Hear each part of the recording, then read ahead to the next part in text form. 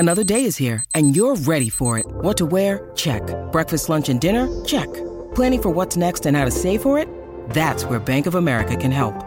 For your financial to-dos, Bank of America has experts ready to help get you closer to your goals. Get started at one of our local financial centers or 24/7 in our mobile banking app. Find a location near you at bankofamerica.com/talktous. What would you like the power to do? Mobile banking requires downloading the app and is only available for select devices. Message and data rates may apply. Bank of America N.A., member FDIC. It's been a long day. Oh, we always bust out the sad music when talking about things like that. Actually, here you go. Case just a box of tissues there. I might actually need them. Casey, Berrier in the studio with us now. You guys, we've been hearing from Casey every day throughout the FIFA Women's World Cup, and it's been great to get her updates and her analysis on all the games.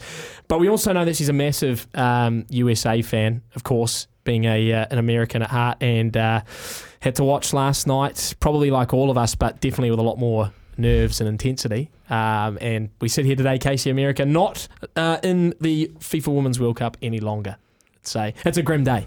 It is a grim day. I'm fair to say I'm heartbroken. That is really the only way I could describe it this morning. Just devastated. Yeah, I came over to your desk and I almost didn't want to interrupt you. I felt like you were on the verge. Maybe you still are. Maybe let's just start with the game, and then we can sort of look back more retrospectively. So the game against Sweden, and for me, Case, watching it felt like what I'd seen in the first couple games, where they just lacked that final finishing touch. Like, they got themselves into good positions, but then they just lacked in that final third. And when you look at it now, 0-0 in that game. They had the 0-0 draw against, who was it in the third game? Portugal. 1-1 with the Netherlands, and then it was 2-0, wasn't it, against? 3-0, sorry. So, four goals in 4 games for a team that is the favourites. Where did it go wrong last night, do you think? Yeah, it's not something that we're used to, not being able to score goals. 4 goals in 4 games, and 3 of those came against Vietnam. Look, I was super proud of the girls' performance last night. They had been taking a lot of pretty harsh criticism across the group stages, and fair enough. It definitely wasn't the product that anybody was expecting to see on the field, and they more than rose to the occasion last night. I mean, possession stats alone, I think at one point Sweden only had 14% of possession, and the US was at 77%, and they created their opportunities. They deserved to win that game the way they played, and just a bit ironic that the one match they actually did play to their level, that they don't end up on top. Yeah. And then the penalty shootout, I felt, the first 3 or 4 penalties from both teams were incredible, and then it all just sort of went downhill from there. And I said sort of at the top of the show, one thing as a footballer, when you're taking a penalty, you have to hit the target. It can be saved, and you can not pick the right way, but you have to hit the target. And a number of them sort of went over the bar or went wide. So it's a heartbreaking way to go out, a penalty shootout.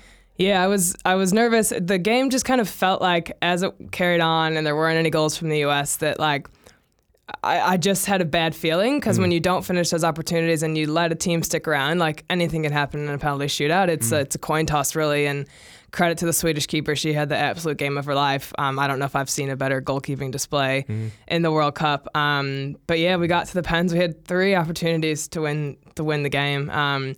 But again, I can't fault any of those girls. Obviously, they put their hands up to take a penalty in the biggest moment. And it's all mental at that stage. Anybody at that level can pass the ball into the back of the net, but it's rising to the occasion. Sophia Smith, her first World Cup, having her as the 5th penalty shooter, I don't know if I agree with that situation. I mean, she's a heck of a player and will be for a very, very long time, but that's a massive moment, and to never be in that position before, How old is she? 20? She's 22 or 3. Yeah.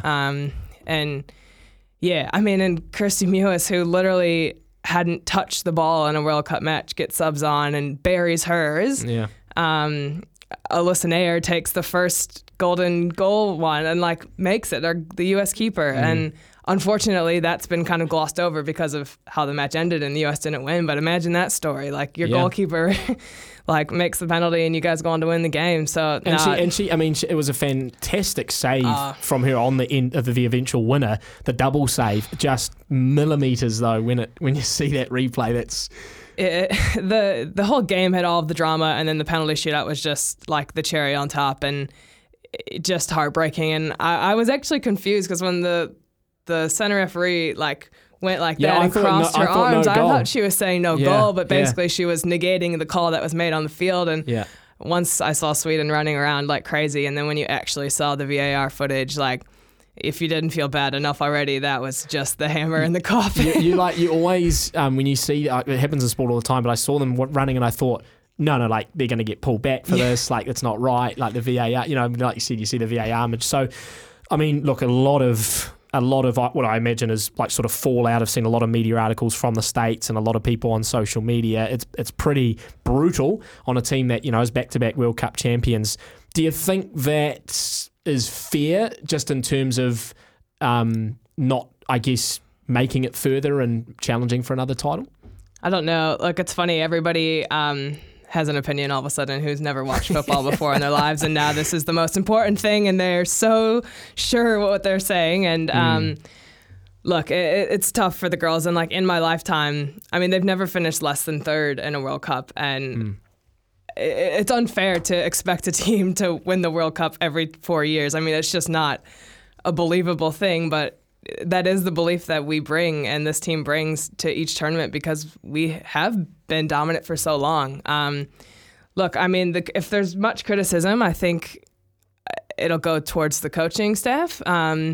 You saw just a simple change in formation yesterday from 2 holding midfielders as opposed to just the one that they've had in the past, and having your wing mid starting position a lot wider, like it just changed the game and it changed how they've played. And I think in the group stages, they weren't set up for success. And you saw them adapt yesterday to the new system that was put in place, and it worked a heck of a lot better. So, look, it's a disappointment. The girls would be more disappointed than anybody in the world. So, I mean, aside from all the criticism and the critiques, like, they're going to be hard enough on themselves. They don't really need it from the outside world, but obviously it'll come. And plenty of them will kick on, won't they, like in the next 4 years, or do they have quite a aging squad, as it were? There'll be a handful that are kind of question marks. The Olympics aren't that far away. They're, maybe 10 months away. Yeah.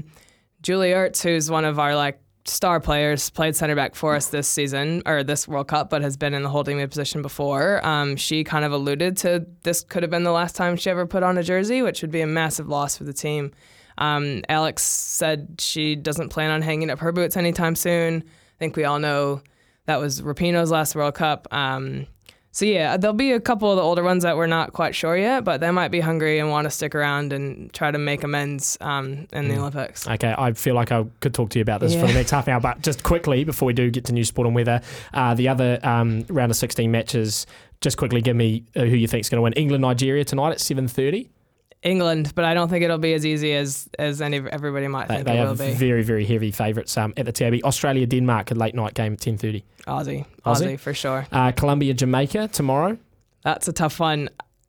I'm going to go Colombia, but that'll be a fun match. Jamaica's like everyone's second team now, aren't they? France-Morocco tomorrow night. France, I think this is where Morocco's run ends. It'd be insane if Morocco did make it through, the men's and the women's doing well at their respective World Cups. So then the quarterfinal, 2 of them are already set on this Friday, Spain-Netherlands. Who do you think is going to get out of there? Yeah, I think that'll be an interesting matchup. Both teams that like to keep the ball. I'm having a hard time knowing who's going to come out on top, but I think I might tip Spain on this one, but it'll be close. And Japan-Sweden will be later on that night. Yeah, Japan. They'll have had an extra day of rest, and Sweden's gone 120 minutes, so yeah. So Japan, Spain go through. I'm not going to try and work out who plays who in those other games, but just of the remaining teams, you're still confident England is probably the favourites? They're probably the favourites at the moment. Australia will most likely meet France in the quarters, which is massive, and then they could see England in the semi-final. You might see a repeat of Japan, Spain here in the semis in Auckland. So fantastic! I was looking forward to seeing the USA though, Casey. To be honest, next Wednesday. That's why I bought the tickets. But, you and me both, Sammy. Yeah, it'll be a good game, regardless, mate. Look, commiserations, obviously, to you. I don't know if this is any consolation, but you've got some great football coming in the next week and a half. So. I do, and I'll probably be a lot more pleasant to sit next to in the stands. True, yeah, I can give you a bit of benefit for my friends. I can give you some stick and I won't get in trouble. We're going to take a break for news, sport and weather. It's Casey Berrier, our football expert. We'll catch up with her every day, or certainly every day we've got games on throughout the rest of the World Cup.